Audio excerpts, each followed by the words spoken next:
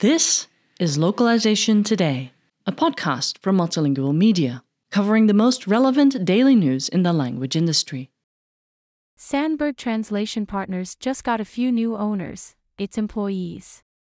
On May 31st, the UK-based language service provider, previously owned by shareholders Jesper Sandberg and Anu Carnegie-Brown, transitioned its ownership to an employee ownership trust. The trust holds 100% of the company's shares. Amid all the M&A buzz in the language industry, EOTs are somewhat of a novel exit strategy for language service providers.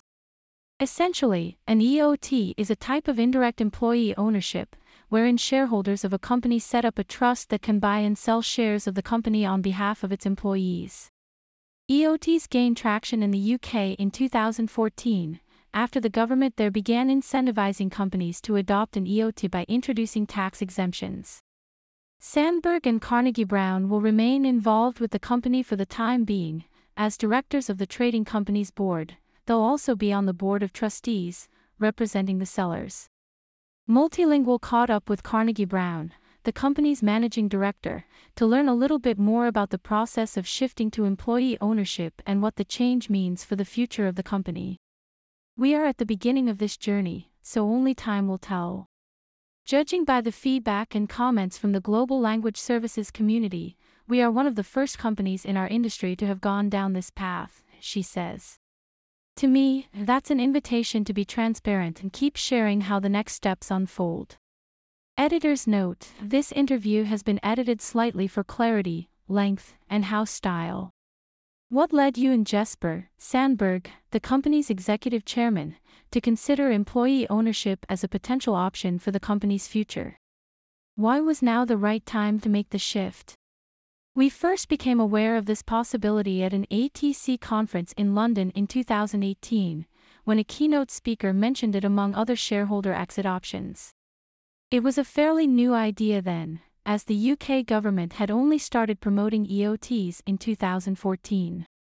The typical route to employee ownership is that a private owner starts to think about their business succession or ownership succession, and while Jesper and I have not been in a rush to exit the business, we have often discussed what options would be available for us.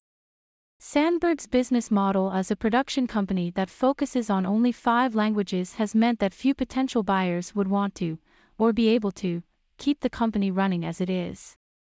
While we've had plenty of private equity interest over the years and even had a good offer at one stage, we were drawn to the EOT solution because it allows the company and our colleagues to keep doing what they are doing. For the timing to be right, we needed to be able to present a good track record of highly profitable years, and we had to get through a few little hiccups like Brexit and COVID-19 before things settled down enough for this to be the case. What are the key advantages of selling to an EOT compared to other exit strategies like M&A? One of the main objectives for Jesper and me had always been to secure a future for Sandberg where we retain some independence and control over what happens to us. I mean independence when it comes to decisions on who we work for, who we employ, how much profit we make, how much year-on-year growth we need, etc. As a company, we would not have retained control over these things if we had sold to another LSP or if we had sold to a private equity fund. But retaining independence and control is only one of the benefits of selling the shares to an EOT. Because the sellers are in control of the timing and schedule, they can keep working in the company, which provides an extended period for leadership succession to be implemented.